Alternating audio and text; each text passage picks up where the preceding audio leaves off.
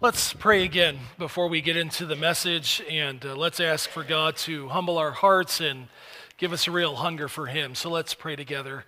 Father, we ask now that in a day and age where we live, where there's literally 10 million options to distract us during a sermon, we pray that you would unite our hearts to fear your name and incline our hearts, Father, to your ways and open up our eyes to behold wonderful things from your word. And we commit this time to you, and may it be a precious, a very special, a very sacred time, we ask, for your glory. In Jesus' name we pray. Amen. Well, the year was 1739, and one of my favorite hymn writers, Charles Wesley, was suffering from a devastating sickness to his lungs. He was having trouble breathing, and it was difficult for him to breathe without extreme pain. So he was bedridden without, now keep this in mind, this is difficult to think of. He was bedridden without any smartphone, any social media, no TV, no laptop, no Netflix. So this forced him to read. And so since he was forced to read, he thought he would start reading the Bible again. He was going through a real dark time in life. He was struggling with a lot of doubts, struggling with a lot of fear. He was wondering, what do I really believe? What is it that I truly believe? And it was this time in his life that many would say Charles Wesley truly was converted, that he really came to faith in Christ. A year later, after God had healed him and given him some more health, he was reflecting on that time, and he wrote a hymn that we sing here a lot at Calvary, called "Oh, for a Thousand Tongues to Sing." How many of you know that song?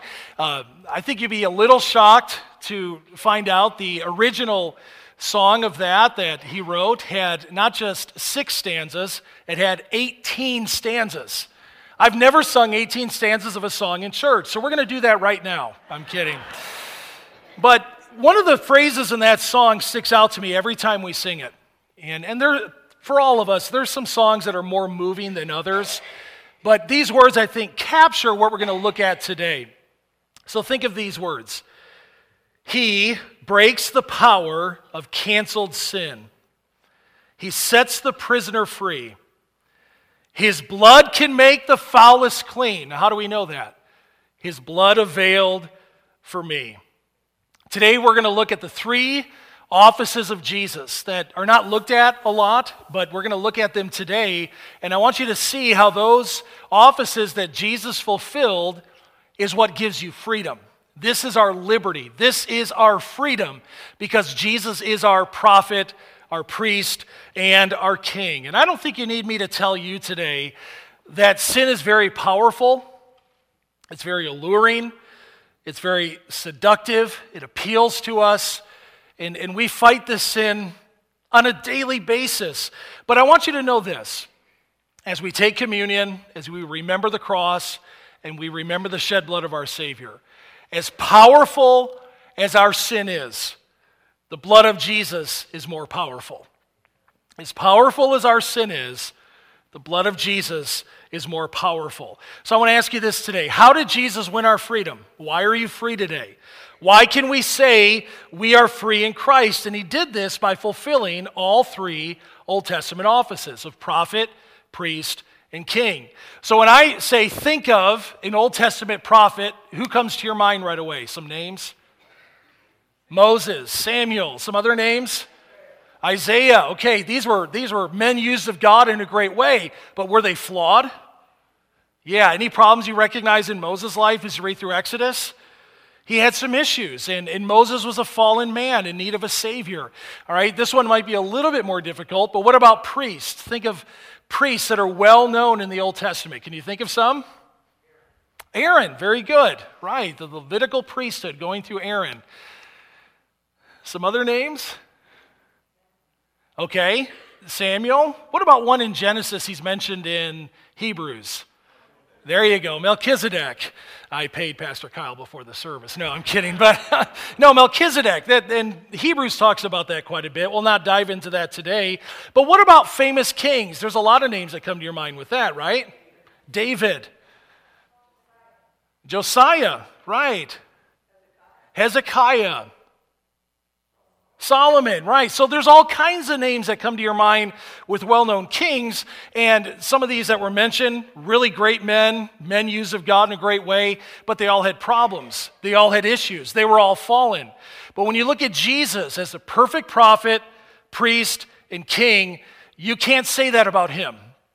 Absolutely perfect as a prophet, as a priest, and as a king. Let's break this down a little bit today. Turn your Bible to the book of Deuteronomy chapter 18. That's where we'll start today. Let's examine Jesus as your prophet. And as your prophet, Jesus instructs you. He guides you. He teaches you. So in the Old Testament, the prophets had a responsibility. And that responsibility was to convey what God said. So the prophets would say, and you know the phrase well, thus says what? The Lord. And so Jesus would often say this, it is written. But he wouldn't just say that. Instead of saying, thus says the Lord, Jesus would say, but I say unto you, because Jesus is the Lord. Look at verse 15 of Deuteronomy chapter 18, if you would. The Lord your God will raise up for you a prophet like me among you, from your brothers. It is to him you shall listen, just as you desired of the Lord your God at Horeb, on the day of the assembly, when you said, let me not hear again the voice of the Lord my God, or see this great fire any more, lest I die. And the Lord said to me, they are right in what they have spoken. I will raise up for them a prophet like you among their brothers. And I will put my words in his mouth, and he shall speak to them all that I command him. When you read the Old Testament and you read of prophets like, Moses and Daniel and Ezekiel and Isaiah, they were commanded by God to speak things to God's people, like the law and the covenants and judgment and sin, warnings about sin. They also spoke a lot about a future kingdom. And in fact, 40% of your Bible, nearly, roughly, is about this future millennial kingdom that is going to happen sometime in the future. In the Old Testament, the prophets were a mouthpiece for God. They would speak God's truth. But Jesus, as God's final, sufficient prophet, has done all of this for us. Now, here's what you have to keep in mind about the Savior. Jesus not only spoke the Word of God, Jesus is the Word of God. And that's what makes him different from Moses and Jeremiah and the other prophets of the Old Testament.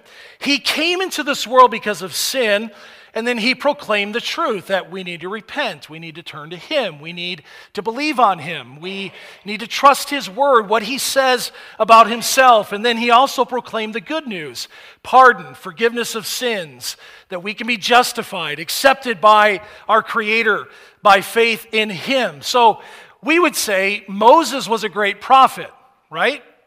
He was a great prophet. God used him in great ways.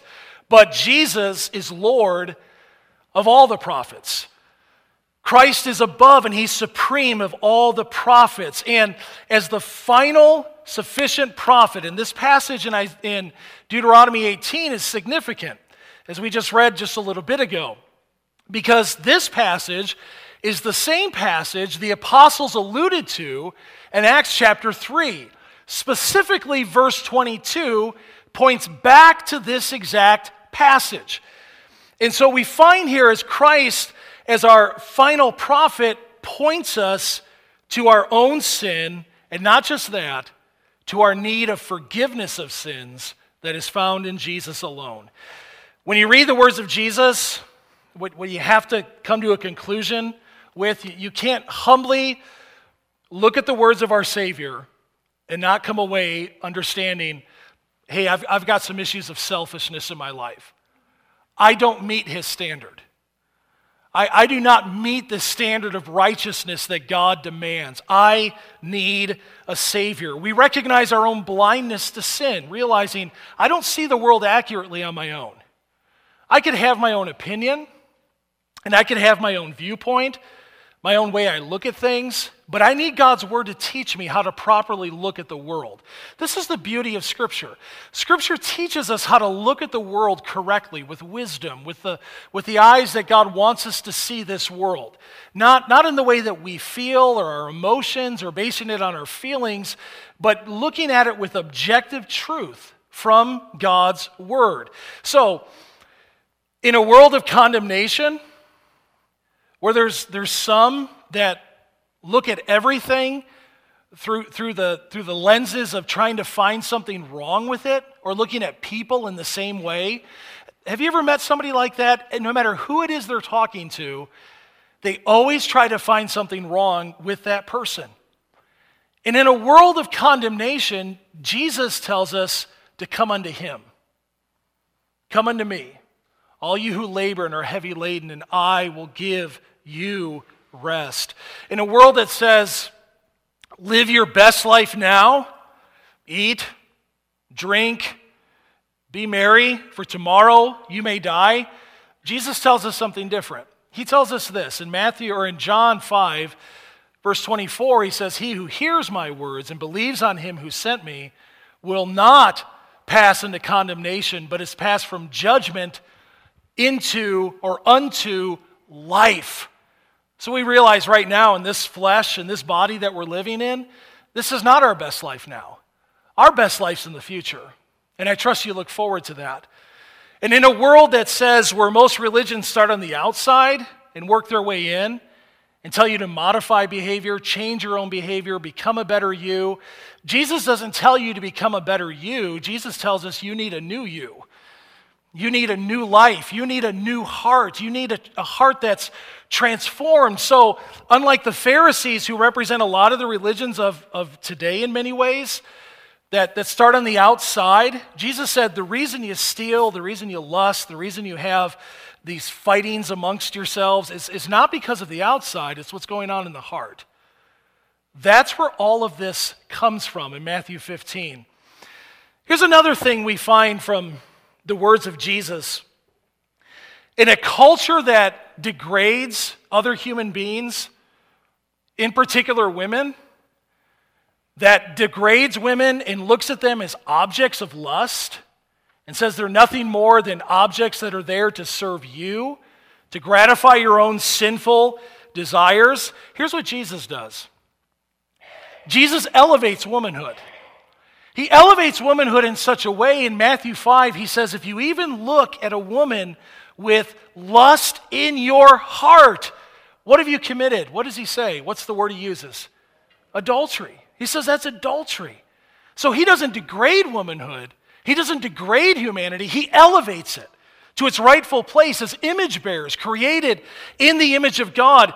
And in a world where it seems like we say goodbye too much, where we never have a loved one who we think has lived long enough. We never have a friend who we think has lived long enough on this earth. We always want them to be here longer. Jesus tells us comforting words like this. Let not your hearts be troubled. You believe in God, believe also in me.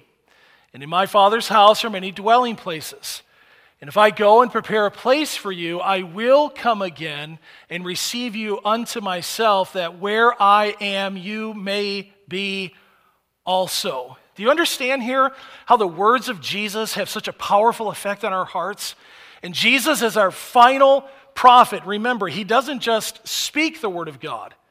Jesus is the word of God. But not only that, look at another office that Jesus fulfills, and that's as your priest. As your priest, Jesus prays, he intercedes on your behalf.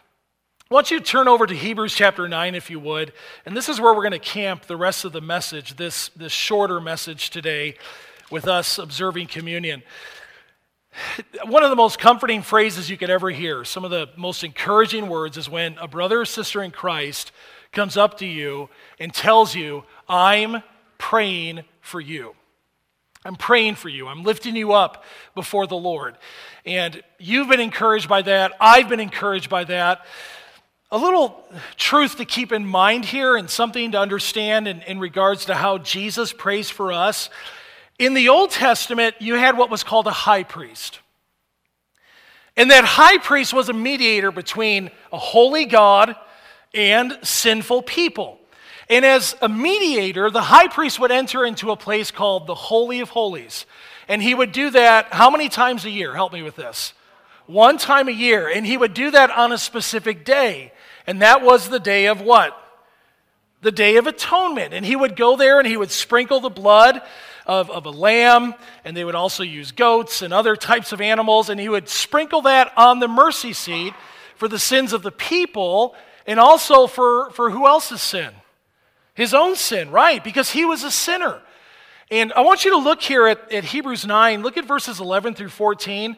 You're going to see the contrast between those high priests and our perfect high priest, the Lord Jesus Christ. Look at verse 11. But when Christ appeared as a high priest of the good things that have come, then through the greater and more perfect tent, not made with hands, that is not of this creation, but he entered once for all into the holy places, not by means of the blood of goats and calves, but by means of his own blood, thus securing an eternal redemption. For if the blood of goats and bulls and the sprinkling of defiled persons with the ashes of a heifer sanctify for the punishment or the purification of the flesh, how much more will the blood of Christ, who through the eternal Spirit offered himself without blemish to God, purify our conscience from dead works to serve the living God. The Old Testament high priest would do this year after year after year. But praise God, we have this knowledge today. Jesus doesn't die for us year after year after year. It is a finished, it is accomplished, it is an accomplished fact. Because Jesus died how many times for our sins? One time. So what we're going to do here today is not here thinking of that Jesus is dying for us once again. What we're celebrating is an accomplished fact. That Christ has died. Jesus has been buried, and he's been risen again from the dead. So he not only offered the Old Testament high priest the sacrifice, he would have to do this year after year after year, but Jesus offered this sacrifice only one time. And as John chapter 19 teaches, where Jesus cried on the cross, "It is finished." Like the high priest of the Old Testament, we find Christ, who entered the holy place.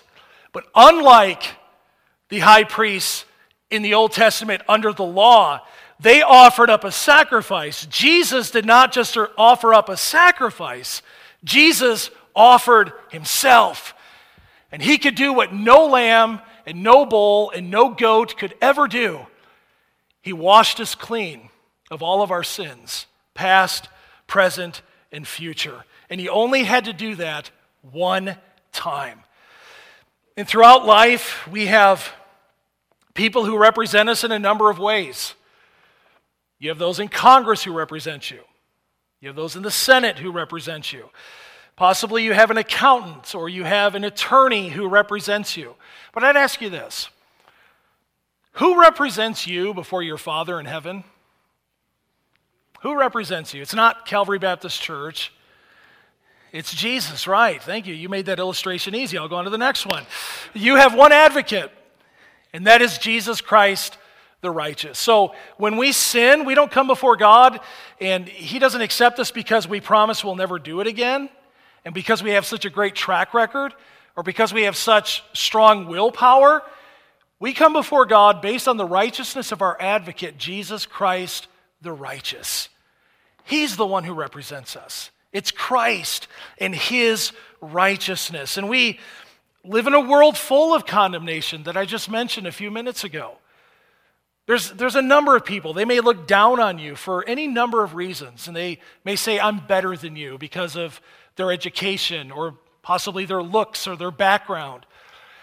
They might think their marriage is better than yours, or they might try to compare their children with yours, or they might try to compare their own righteousness with yours and say, look how much better I am than you. And in a world where others look down on so many other people and it's full of condemnation, Jesus doesn't condemn us. Instead, Jesus represents us before his Father in heaven. And he asks this question: what is Jesus doing right now? And here's what he's doing. According to what this book teaches us, Jesus is interceding for us. He's praying for us. And he prays in such a different way many times than we pray. Anyone here, you're willing to admit that maybe there's been a time or two where you've prayed and you've been weary and you've been so tired that you've actually fallen asleep when you pray? How many of you would be willing to admit that? That's happened, I think, to all of us. Here's the wonderful truth about our Savior as he intercedes for us. As Jesus prays for us, as he intercedes for us, he never sleeps, he never slumbers, he never grows weary. He relentlessly intercedes on our behalf. And Jesus prays for us. He prays for our sanctification. We read in John chapter 17 that in his high priestly prayer, he prays that we would be one together in unity. And I'll get into what that looks like in just a couple of weeks, Lord willing. He prays, and as he prays for us, he guards us. And here's what we are as God's people. We're his flock.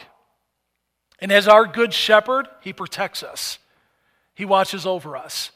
And everything that he does in our lives has been ordained by the Father for our good to make us more like his Son. He prays for us. And as our great high priest, he not only offered a sacrifice, he offered himself. That's what we remember today when we take communion. But not only that, as your king, Jesus is your perfect authority. Turn back to Hebrews chapter 2, if you would. And we're going to look at verses 5 through 8.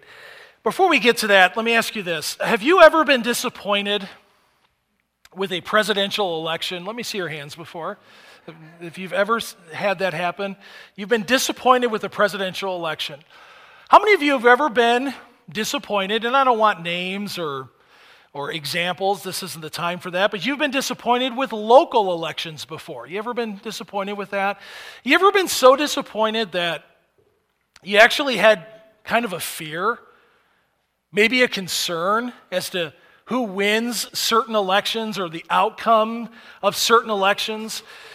You know, in this fallen world, here's what's going to happen every time.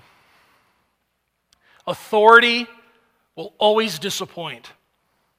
And you, in positions of authority, you will always disappoint those under your authority. Somehow, some way, that's going to happen. But as a Christian, here's where we take great comfort. Our King, who transferred us, according to Colossians chapter 1, verse 14, I believe, from the kingdom of darkness into the kingdom of his beloved Son, that King who rules and reigns in our hearts, he will never disappoint you. He will never let you down. And I want you to look here at Hebrews 2, verses 5 through 8, on how this kingship of Jesus kind of works out here. Look at verse 5. For it was not to angels that God subjected the world to come, of which we are speaking. It has been testified somewhere, so he's going to read from Psalm 8 here. What is man, that you are mindful of him? Or the Son of Man, that you care for him? You made him for a little while lower than the angels. You have crowned him with glory and honor, putting everything in subjection under his feet. And now in putting everything in subjection to him, he left nothing outside his control. At present, we do not yet see everything in subjection to him. Now, I want you to think about this for a moment. These verses, I believe, will most fully be manifested or realized in the future during a 1,000-year millennial reign of Jesus Christ, where Jesus will come and he will return to this earth after a 7-year tribulational period. He will set foot on the Mount of Olives right outside Jerusalem there, and he will set up his earthly kingdom. And he will rule and reign on David's throne, which he is ruling and reigning, but not on David's throne. And not in the same way that you would think of Jesus ruling and reigning during a millennial kingdom. Now I want you to think of this for a moment. Jesus does rule and reign, but where primarily? It's in our hearts. He rules and reigns in the hearts of his people. I want you to think, during the time of Jesus when he was here on earth, his followers wanted an earthly king. They wanted a military king. They wanted a political king. They wanted somebody who would destroy the Roman Empire. But here's what they did not want. They did not want a king who would rule and reign over their hearts. And that's what Jesus came to do, to rule and reign over our hearts. So I'd ask you this, what kind of king do you want in your life? What kind of king do you want? Do you want a king on a political platform? Do you want a king who is interested in all of our pet political issues? Or do we want a king who will rule and reign over our hearts, like the Lord Jesus Christ does? Do we want him ruling and reigning over our lives? And that's what Jesus came to be. King over our hearts. And here's the wonderful truth about this king. He will never die. He will never be dethroned. He will never be voted out. He will never be exiled. He will never be defeated. And this king is graciously given to every single one of his children eternal life, forgiveness of sins, adoption into God's family, justification by faith, the truth of his word. And Jesus is the only one who can absolutely be trusted with absolute power. He's the only one who can be absolutely trusted with absolute power. And one of the greatest comforts you have is knowing this king. Knowing him, trusting him, realizing he's the only one who can deliver you from your greatest enemy, your greatest fears, the greatest problem that you have, and that's separation from your Creator because of our sin. And yet this king who came to serve by dying for us on the cross so that everyone who comes to true faith in him will have eternal life by trusting in what he did, in his perfect sacrifice, and rising again from the dead. And even though the vast majority of the people in this world, well over 7 billion of them, do not bow to Jesus as king, we realize as Christians who take God at his word, one day every knee will bow and every tongue will confess that Jesus Christ is Lord to the glory of God the Father. And even though yesterday roughly 2 billion people watched a monarchy and watched a royal wedding, and many were excited about that, and that's great, beautiful couple, and you wish them the best, but not every knee will bow to that monarchy. And that monarchy is fragile, but every knee will bow to the Lord Jesus Christ. That is our King. Now, what kind of king would you rather have ruling over your heart? A temporary one or the eternal Son of God who is God in flesh? Eternally God. From everlasting to everlasting, you are God. He's the only king who will fulfill all of his promises. Every single last one. You can totally trust his word. And you were made, friend. God created you. From the little child I just held and prayed for just a few moments ago to you. God created you to worship him. And the only way we'll ever be satisfied, the only way there's ever any type of satisfaction in life, is to live and function the way God created us to function. And that's to worship him. And that's to love him. And that's to adore him. And that's to bow to him. So our prophet, our priest, our king, he both secures and he assures us of our freedom, of the freedom that we have in Christ. I'm going to pray. We're going to take a few moments here to sing a song, then we'll come and observe the Lord's table. Let's pray and prepare our hearts as we transition to this time of communion. Father, we praise you for this ordinance, this remembrance we have as a church family. May you find us faithful, guard our hearts, and Father, create in us a clean heart, O God, and renew a right spirit within us. And we pray this in Jesus' name. And all of God's people said together, amen.